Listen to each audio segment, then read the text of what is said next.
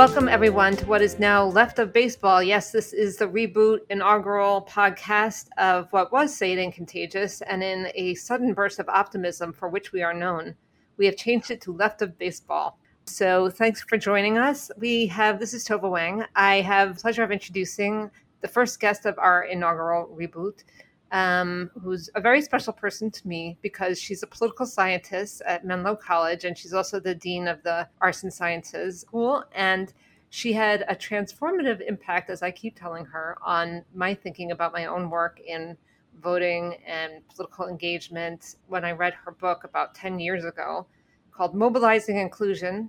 Pick it up at bookstore.org. She's written several books since then that are also incredibly interesting. And I wanted to invite her onto the show because Melissa's work focuses on the role of identity in politics, and she'll explain it better than I do, but a lot of her work centers on the role identity plays in mobilizing people to vote, in mobilizing them to hold certain political and cultural opinions. And she's looked at this particularly with respect to Latinos, which is, of course, great interest to us. And we've talked a lot on this show about the identity that fans have, the identity I have as a Yankee fan, or Lincoln has some kind of split identity, I guess, with the Giants and the Yankees, and that means something. And so we thought it'd be really interesting to have her on to talk about her work and talk about how this also applies to sports and to fans and to baseball. So I'm going to ask Melissa to start us off by talking about the work that she's done, not related to sports, but about identity and politics and voting and mobilization. Thanks for that introduction, Tova. The book that you're talking about, the Mobilizing Inclusion book, is all about how one of the identities that people can have is as a voter. If you do identify as a voter, then logically, every time there's an election, you think, oh, voters participate in elections. So I'm a voter, I'm going to go vote. And they don't necessarily need to be mobilized. So the key is not necessarily to always be getting people out to vote, but encouraging them to adopt this voter identity. And we showed through our work, through a series of 268 randomized experiments with voters in California over a period of years, that you can do that there's this lasting effect of getting somebody to behave as a voter, and then they adopt the identity as a voter and they continue to vote even if you don't reach out to them again. It's a powerful identity that you can add to the identities you already have. And in my more recent work, which is about persuasion and political communication, my collaborators and I are using identity as a way to connect to people. And so, for example, if somebody does identify as, say, a fan of the Yankees, if you can connect with them by saying, like, hey, I'm a Yankees fan too, we're part of the same group, that person is then more likely to listen to you.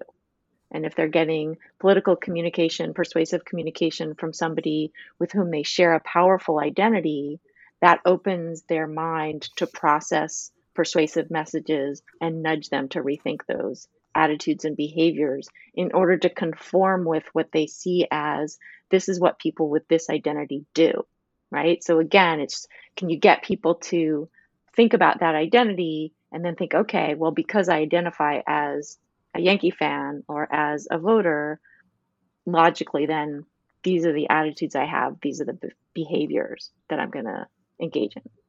Can you talk a little bit about the work that I know you've done a lot of experiments with respect to Latino voters and Latino identity as well? And since we talk about Latinos in baseball a lot, I think that would be interesting. A lot of my Get Out the Vote experiments have been focused particularly on getting out the Latino vote. And some of that work has shown pretty clearly that for Latinos who have a strong Latino identity, priming that identity works pretty powerfully. So Ali Valenzuela at Princeton and I did some experiments in California and Texas where we reached out to Latinos who live in what we would think of as like an ethnic enclave, where people have a very strong Latino identity and a positive Latino identity. So in California, that was East Los Angeles. And then we also reached out to Latinos who lived in a majority Latino neighborhood, but who maybe had a more stigmatized Latino identity, maybe identified more as white. And in LA, that was Montebello. And then we randomized whether we reached out to them with the control message, the placebo message, which was please recycle, the Latino message, which was, hey, I'm reaching out to you with the Latino Voter Project to encourage you to vote, or I'm reaching out to you as the American Voter Project because Americans need to vote. And we found that for Latinos with a strong Latino identity who, were in East LA, who had been in the United States for less time, or who were immigrants who spoke Spanish at home, the Latino message was far more powerful. Whereas Latinos who identified more as Americans through our various proxy measures, for them, the American message was more powerful. And then we did it again in Texas. And so it's an example of how, for people for whom Latino identity is important, saying, hey, Latinos, we got to vote to give Latinos a vote, like this is what Latinos are doing, that can be really persuasive. That's such an interesting psychological phenomenon. And we do all carry different identities. We've probably spoken more about our identities on this podcast than we should have at times. But I'm just going to ask one more question before inviting everyone else to join in, which is, this is a fascinating psychological phenomenon. And is it that if you see someone as sharing something that is close to your heart, you are more open to what they are saying, or you assume that they must be making good choices? I think what is happening most of the time, and who knows, this could vary based on different people, but if they think, oh, what Latinos are doing is voting, and probably, voting for the Democrat, and I'm Latino, and it's important to me that I'm Latino, and I want to assert that identity. I want to cement my membership, like to say, yes, I am Latino, and assert that membership and feed their self-esteem and feel good about themselves because they're part of this group, then they're going to want to conform with what they see as, this is what people with my identity are doing.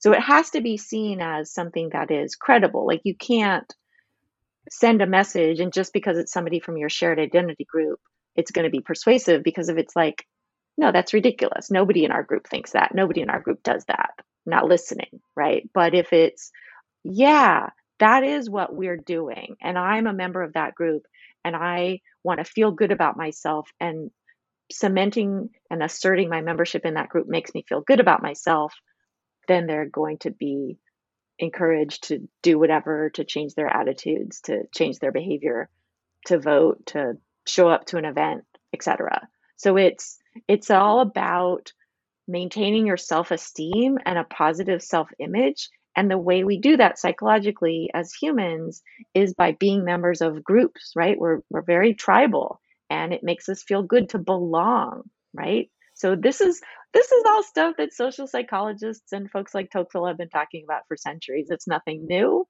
but my work with my colleagues has been bringing it into these important modern political issues like getting out the vote or persuading people to change their minds.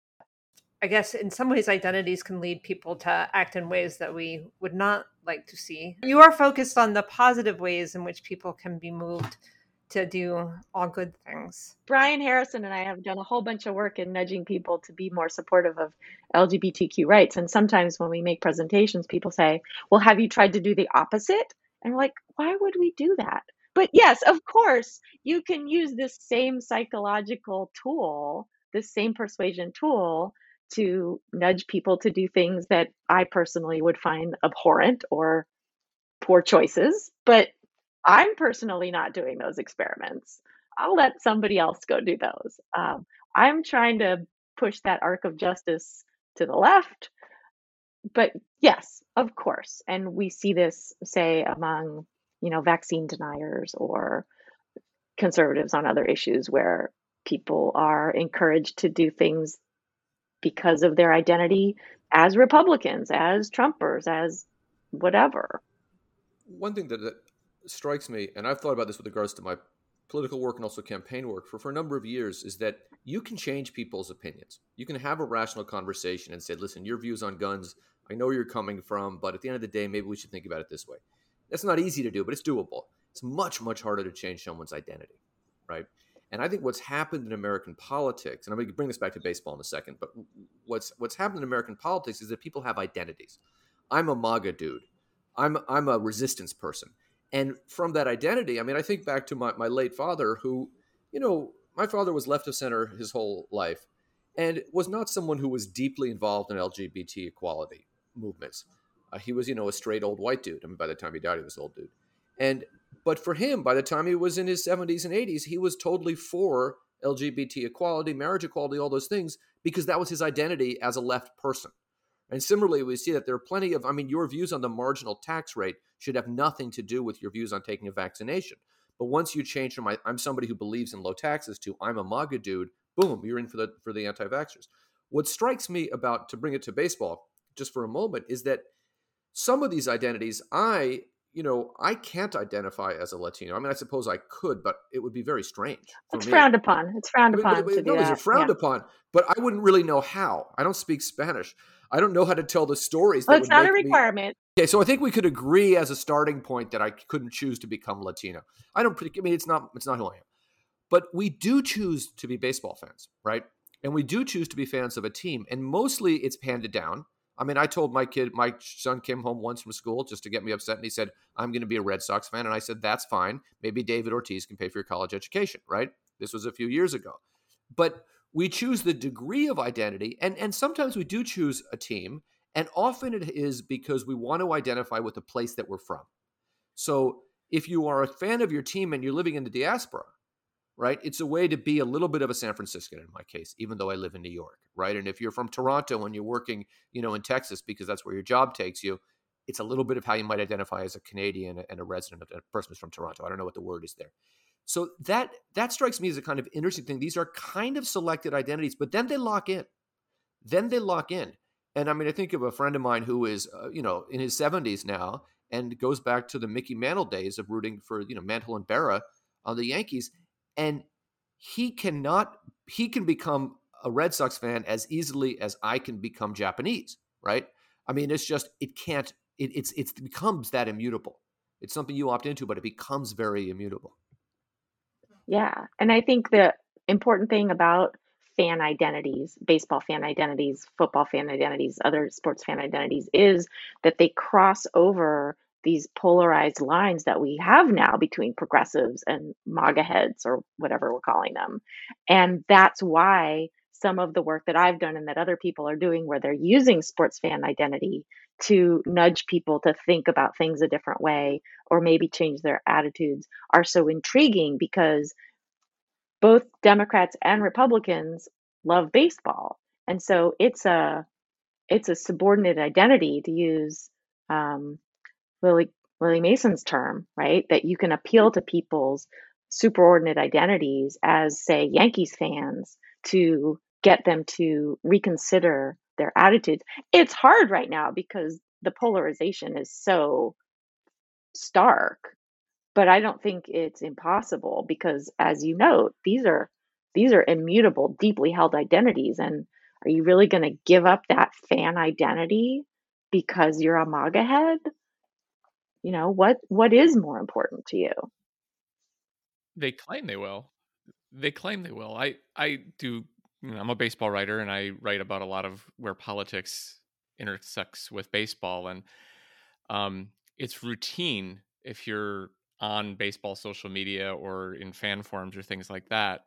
If, say, the Mudville Nine decide to have LGBTQ night, a bunch of people say, well, I'm no longer going to be a fan of that team. Now, a lot of that I think is performative. There are a lot of people the same person I've seen many times say they have totally given up the NFL because they can't stand it anymore. But I do wonder what's stronger, because sometimes the political views are newer than their sports views. For example, your dad made you a Red Sox fan, but then when you went to college, you became a liberal.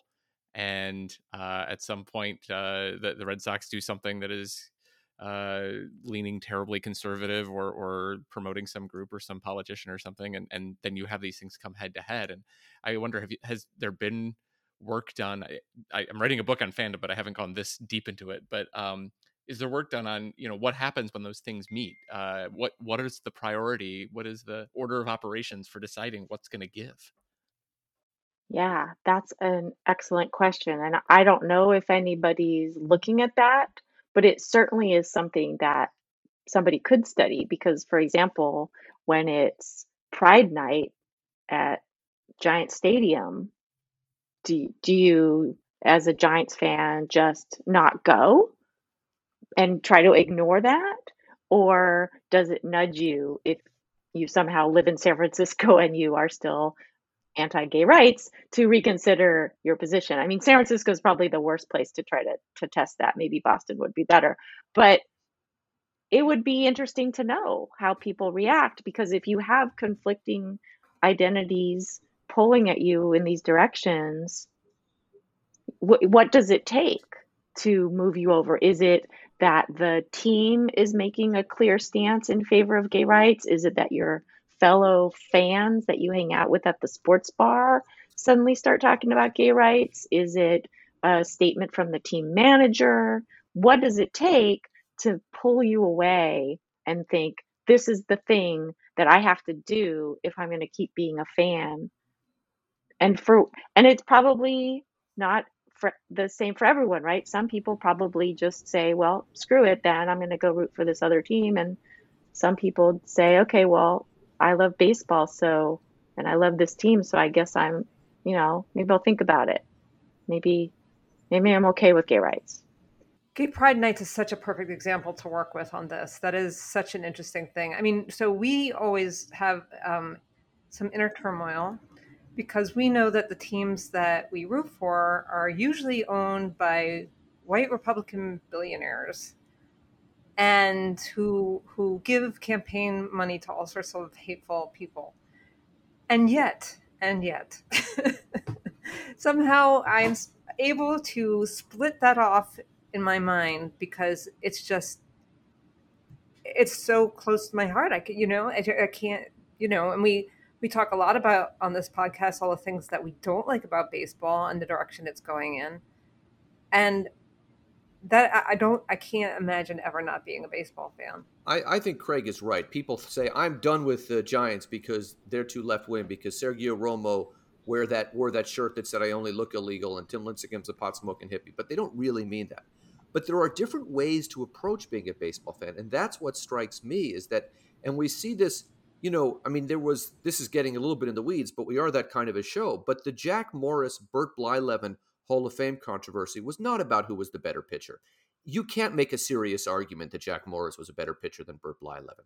It was about how you wanted to think about baseball.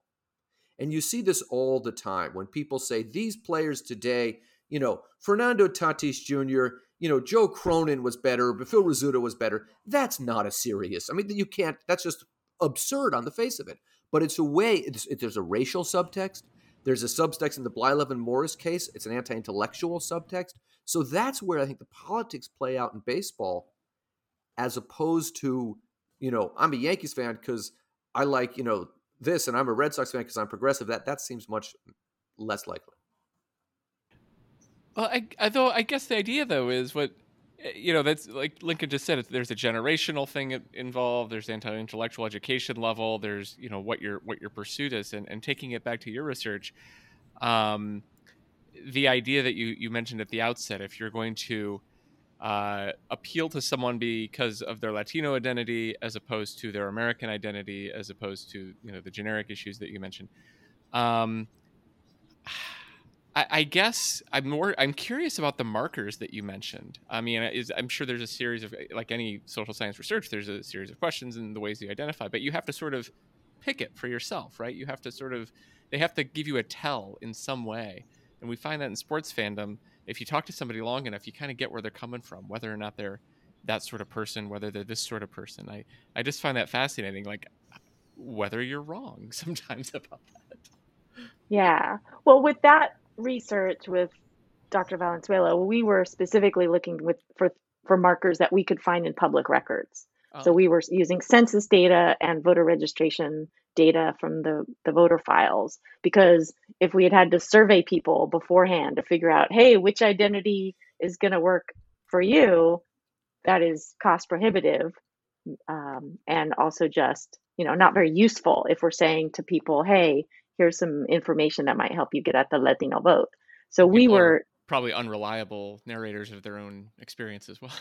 right. But I think anybody who's active in politics, and especially, community organizing or just meeting with lawmakers, the key is always figuring out what their tell is or what the connection is, right? So if you walk into their office and they've got a Yankees baseball cap or a Giants bobblehead on the shelf, that's your in. And you're like, hey, how about them Giants? Like, that's how you make connections with people. And everybody in politics, I hope everybody in politics knows that's how you're supposed to do it, right? And so on a one-to-one level, when you're engaging in persuasive communication, you are doing that.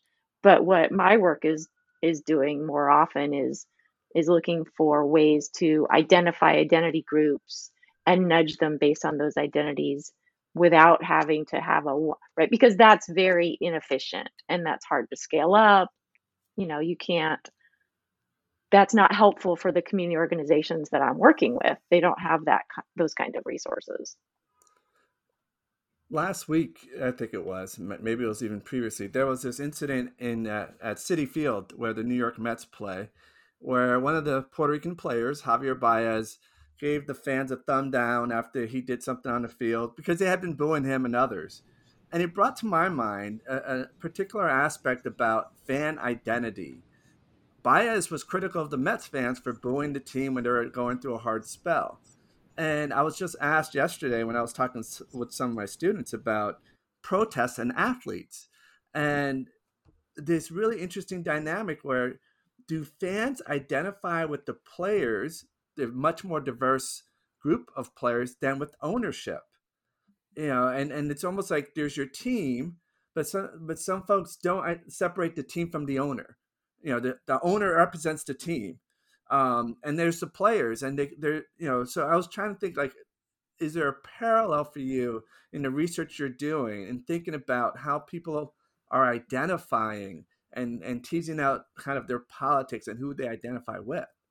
I think that's a really interesting question. And I don't know if you and your students talked about what happened in Georgia with Kelly Loeffler and her WNBA team. I think that's a perfect example of the owner is over here on one side and the players are here very clearly, wearing t-shirts on the other side and asking voters, who do you actually identify with? And I'm not a big sports fan, so I don't know. I have to imagine that for most people, it's the players. They're the ones you're showing up to watch. Did Right? Tova wouldn't be able to be a Yankees fan if she identified with the owners, because the owner is a white male billionaire. Bob Lurie, who is being honored on Saturday the 18th in San Francisco, owned the team for about 17 years and saved them from moving to Toronto. And Lurie is now in his early 90s. So he's a sign of Louis Lurie's son, very wealthy Bay Area family. And he was about 5 or 10 years ago, he was enshrined in the Bay Area Jewish Sports Hall of Fame. And at that, the person who gave this speech was Corey Bush, who had been kind of Lurie's right-hand man. Corey is also Jewish, but from LA and moved to the Bay Area in the 70s. And Corey, in that speech, this is just about who you identify with, said there comes a time in every young Jewish boy's life when you realize you have a better chance of owning the team than playing center field for the team. It's interesting you mentioned that though, Lincoln. There's a real dynamic in that in baseball fandom. There was a time when people a little bit older than us, if you asked them what you wanted to be, well, you wanted to play center field for the New York Yankees. And then sometime, and I think a lot of this has to do with the advent of fantasy baseball, with online forums, with sabermetrics, people now identify themselves with the team building aspects. Video games are big for this too. Now you identify with the general manager.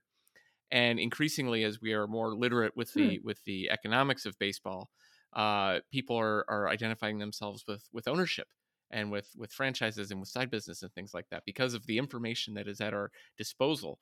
And I really do think there's a generation that has grown up of thinking, I don't want to be the center fielder for the New York Yankees. I want to be the president of baseball operations. To And be Theo Epstein. All Jewish kids want to be Theo Epstein now. I think we should clarify, in case the Steinbrenners are listening, I still have my glove downstairs, and I live a few subway stops away. And if they do need a center fielder for the last couple of weeks, I will. I'll do it. I'm in. All the Boston Red Sox fans are very excited by that prospect.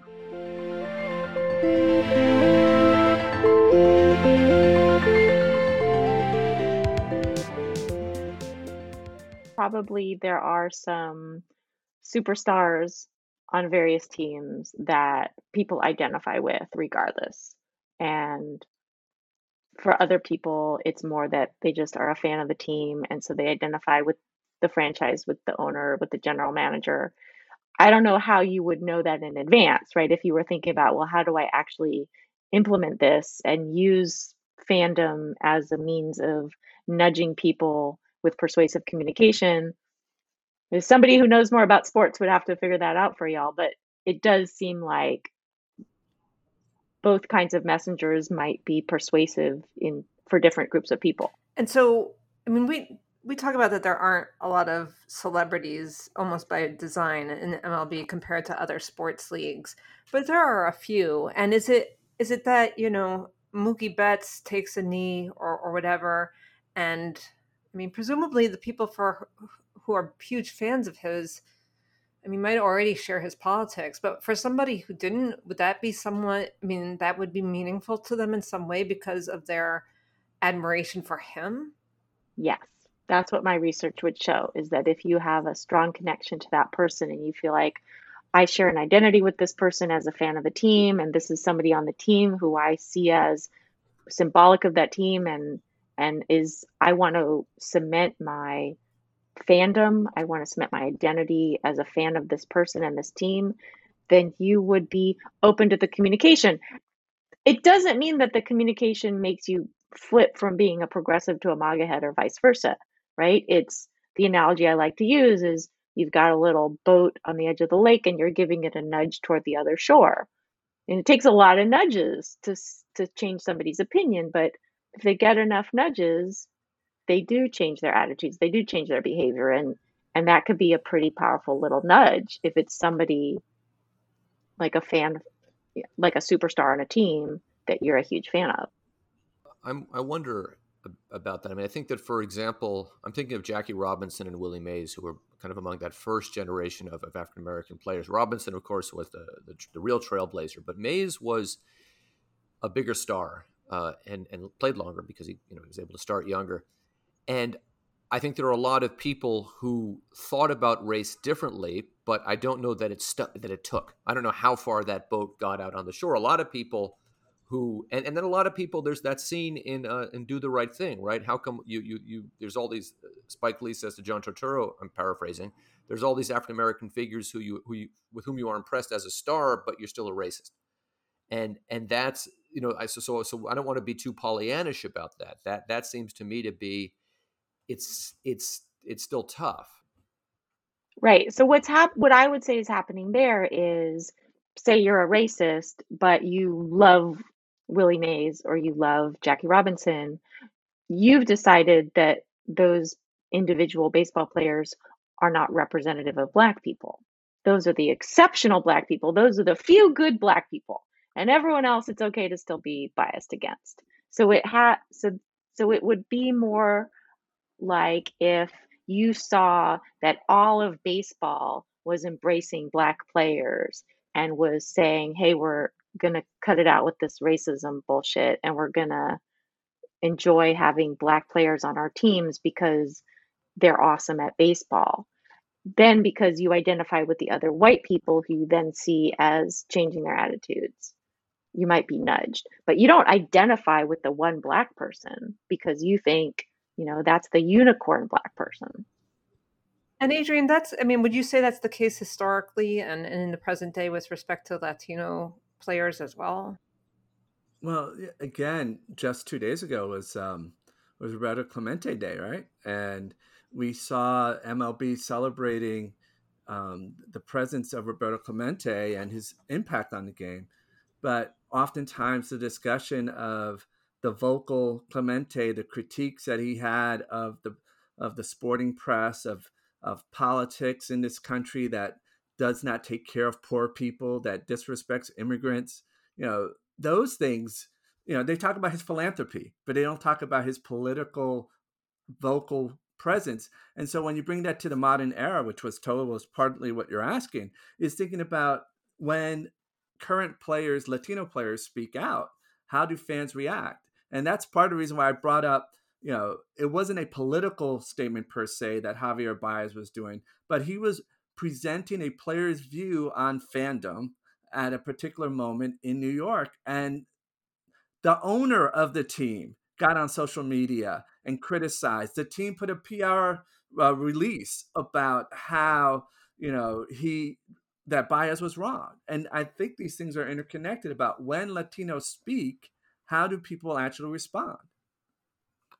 I think that moment was so interesting. And I'd been at Citi Field the week before for a few games, and I was very happy with the way Javi Baez played because I was rooting for the other team. But it really struck me because on the one hand, there obviously was this enormous racial component to this. On the other hand, there's this dynamic which we haven't explored, and it's not really the topic of this show, but fans are what make the extraordinary skill set that someone like a Javi Baez has valuable, right?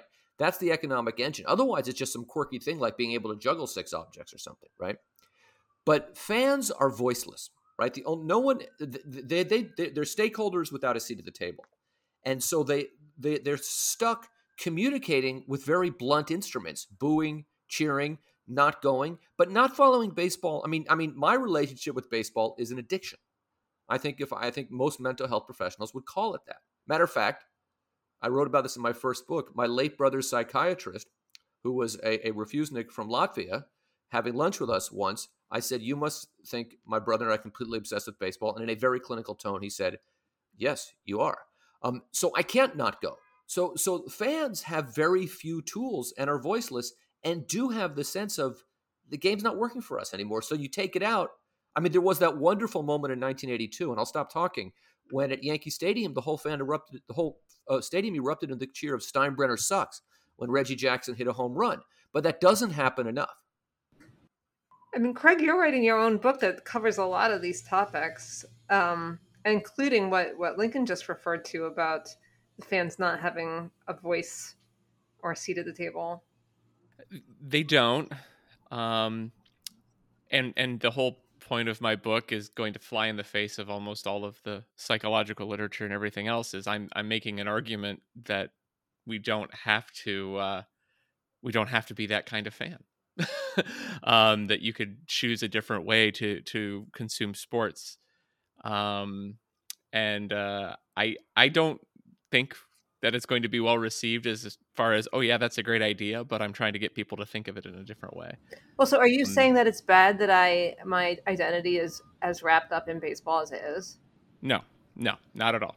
I think the psychological literature and everything else, the social science shows that being a sports fan and having a devotion to sports is actually a healthy thing on net. Most people who identify as sports fans just sort of have better markers for, being well-adjusted and happy. And it's not even about toxic fandom. My thing is that because we're so obsessed and because we're addicted, to use Lincoln's term, we are very easily taken advantage of by those people that don't care about sports in the same way we do. And unfortunately, those people own the sports teams and run the sports leagues and run the networks and are politicians who have say on things that relate to sports.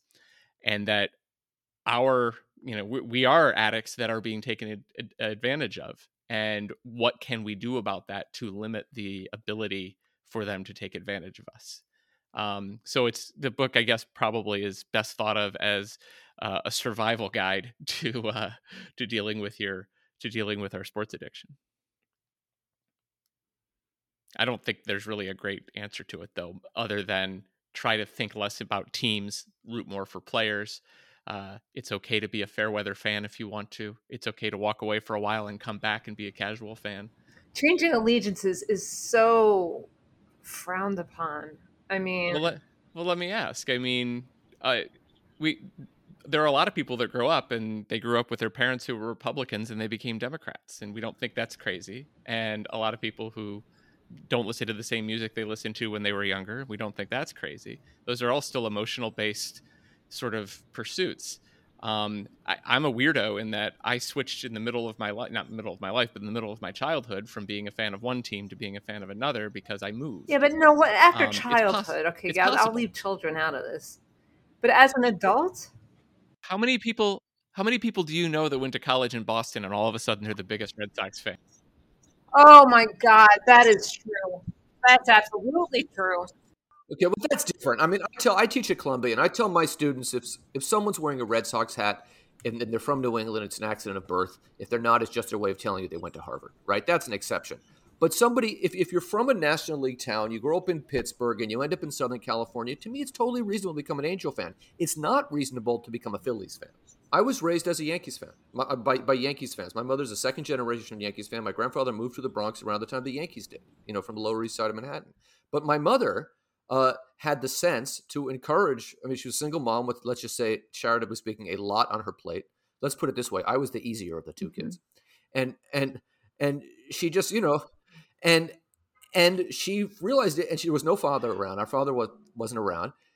Go become a Giants fan. That gives you something to talk about with these other kids, and that was a really smart thing. And now, she's been in San Francisco. She remains there. She will call me probably during this podcast because the Giants lost the last two games, and she's concerned. And if they don't make it to the World Series, it's my fault. I mean, I did move to Washington, D.C. I moved to Washington, D.C. in my 30s. And I mean, I probably became more of a Yankee fan. I would know. Well, first of all, the Nationals are their own case because it's a very new team, basically. And I'm not even sure that Nats fans have an identity yet, which is one of the weird things. But I mean, that was probably, I don't know, to differentiate myself or probably to assert my New York identity, to say that I am, no matter what, I might live in DC, but I am a New Yorker. Maybe it's that. I don't know. But it could have gone either way. If you had moved to San Francisco and everyone around you was a big Giants fan, maybe you would have become a Giants fan because now. No, okay, I would not. I know. Okay. Not you. When I was growing up in San Francisco, I was a much bigger Yankees fan than I am. I think particularly for New Yorkers, when they leave the city, holding on to that Mets or Yankees thing, it's often tied to being part of an ethnic group that is not that frequent. I mean, I remember I don't really speak Spanish. I studied French, Chinese, and Russian. But I remember going to Yankees-A's games, and the Spanish in the bleachers sounded different than the Spanish in the Mission District, right? And the reason was it was Puerto Ricans mostly at the Yankees game, right? I heard more Yiddish spoken at the bleachers of the Oakland Coliseum, I'm not exaggerating, than I did anywhere in San Francisco besides my house growing up, right? So for New Yorkers, when you leave, it becomes a way to hold on to that identity. Also, New York, like San Francisco, is a place that you're proud to be from. A lot of people, have the experience of, as young adults, moving to somewhere cooler. You can't do that if you're from New York or San Francisco. So you hold on to that identity. Now we hit the sweet spot. So what you're saying is, Lincoln, being from Flint, Michigan, and growing up in West Virginia, that I was just going to be a person who changes their allegiances when he moves. Well, my wife is from Flint, Michigan, so I have some connection to Flint, and she grew up, peripherally a Tigers fan. But her father, who probably paid more attention to sports, has now moved to Florida as it's not unusual for an octogenarian, and they're Rays fans. So there's no such thing as Rays fans. I mean, they're not Rays fans, but if the Rays beat the Yankees, I get like a text, haha, right? So really, these identities are all about trolling you because you're getting the message. That's the Republican Party you're thinking of.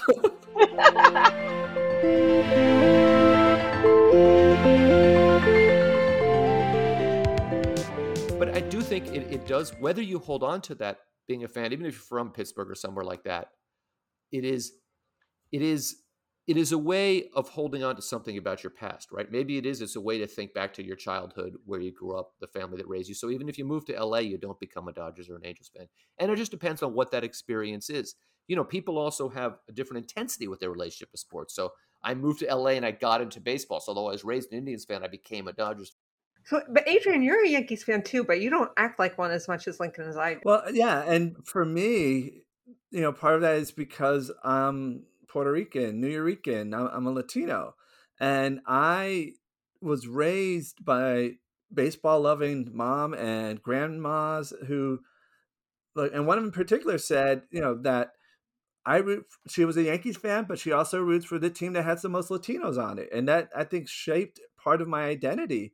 And even more so now, understanding kind of the growth of the presence of Latinos. In the 60s, there were about 10% of Major League Baseball players were Latinos. Now it's over a quarter of them, sometimes nearly a third of MLB players are of Latino descent. So, like, we look at the game differently, culturally differently. And what was interesting, other than Artie Moreno, it's like my reality and my thinking was always, I'm more likely to be a player than I ever will be an owner. But Lincoln did note that there's this whole other, and I think Craig pointed to this as well, this whole other level of identification, and that is with management. I can own a fantasy team. I can run a baseball team. I can identify with that. And, that to me is like, again, there's levels of identity with that. Not too many Latino and African American executives in MLB front offices. A lot more whites. It's not the same thing as on the playing field. Melissa, can I ask you a question? In sports, we often refer to this as rooting for laundry. And in some ways, when you're rooting for a team, you're not rooting for any individual players because they come and go. You're rooting for the pinstripes, and you're rooting for the history, and you're rooting for what, there's a difference, as Lincoln has mentioned many times, and as Tova as well, and all of you from New York have mentioned, there's a big difference between Yankees fans and Mets fans and what used to be Giants fans in New York. And so there's a culture that surrounds it. That you could just sort of look at in politics. I get the sense that there's that same sort of deal, and increasingly as politics has sort of become almost more like sports in certain ways, is we identify with our team as opposed to our group of policy preferences and things like that. And it's now becoming almost simple. A red hat with white letters on it is almost like a baseball cap. Is that stronger than going down a list of policy preferences? Is that something that's really moved to the fore?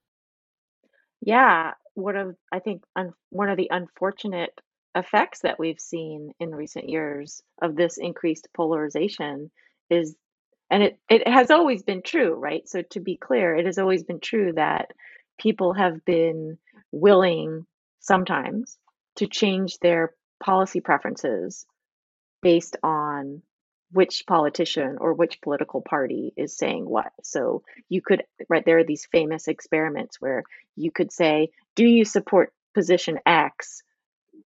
Bill Clinton said it, versus do you support position X? Rick Perry said it. And people changed their response to the policy idea based on whether it was from somebody from their own party promoting it or not. I think that has become much stronger. And now there's this orthodoxy that's being enforced that, I mean, especially among the MAGA heads, that if you're not with us, you're against us. If you're on Team Trump, you have to believe all these things. And just here in California, we just had this recall election where Larry Elder rose to the front of the pack of the Republican potential replacements because he was the one who was the most Trumpy. And so that has become the Republican Party, and you can't be a Republican and get any kind of support any other way, even if you are, Kevin Faulconer or somebody else who normally would be seen as somebody who has a chance of winning, is more moderate, is more acceptable to more Californians. I think people are changing their attitudes to conform. And then I don't know that it's so much about the Republican label right now as it is about the Trump label on the conservative side. But for Democrats as well, right? The reason we get so many media stories about, oh, Democrats in disarray, oh, the moderates versus the progressives, what are we going to do about Joe Manchin?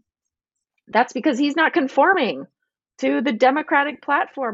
Well, but to take their policy out of it for a second, I mean, I voted for Barack Obama every time I could, right? I gave him money early on. I was a big supporter. But I find it weird that at the end of the year, there's a list that circulates on the internet of the books Barack Obama recommends. The movies, like, that's weird. That's about, I want to be on my team. I have to read these books. That is weird. And I say that as an Obama loyalist, but He picks good that's part of books it. and good music too, It actually. doesn't, but there's a lot of good books and music out there. It's a branding thing. It's a branding thing. If I want to be a real Obama guy, I got to read these 10 books, which means I got to buy 10 more new books. Well, I think what really drove me over the edge on this was I think it was I can't remember which primary it was. The conventions. It was like the 2016 Republican convention or whatever. I live in Ohio, and in Columbus, Ohio, the Ohio State Buckeyes are this, obviously huge thing. And there's this guy who calls himself Buckeye Man. He's a super fan. He wears a cowboy hat with rhinestones on it. He wears weird face paint, and he has like this thing with fringes, and he's Buckeye guy, okay? At the 2016 Republican convention, there was a famous picture of a woman sort of yelling like this, and she had a cowboy hat with American flags, and she had these weird face paints. And I put the two pictures together. They're exactly the same thing. They're both rooting for a team in the most tribal of ways, and they're identifying themselves this way. And I'm finding it almost indistinguishable now. Political identity has become sports identity. Well, it works to rile people up, right? Sports fandom, as you all know, is super powerful, really motivates people. Everybody hates politics, but if politics feels more like sports and it feels more like you're rooting for your team, it makes sense to me that politicians and political parties would want to encourage that sort of super fandom for your political party, because then you have that warm, fuzzy glow when your team's doing good and you give money because you want to cement your loyalty to your team, and you go out and you vote and you do all the things that your team is asking you to do. It's a way to get people to do what you want so that you can win.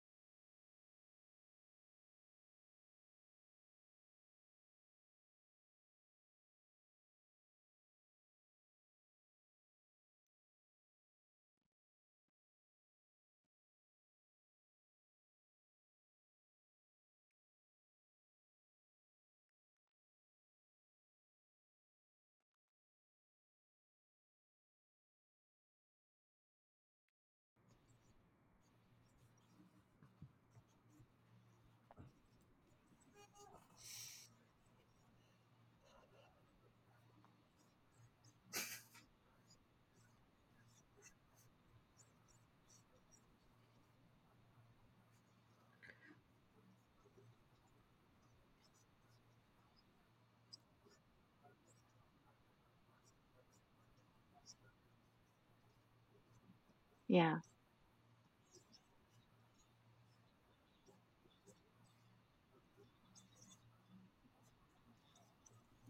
Yeah.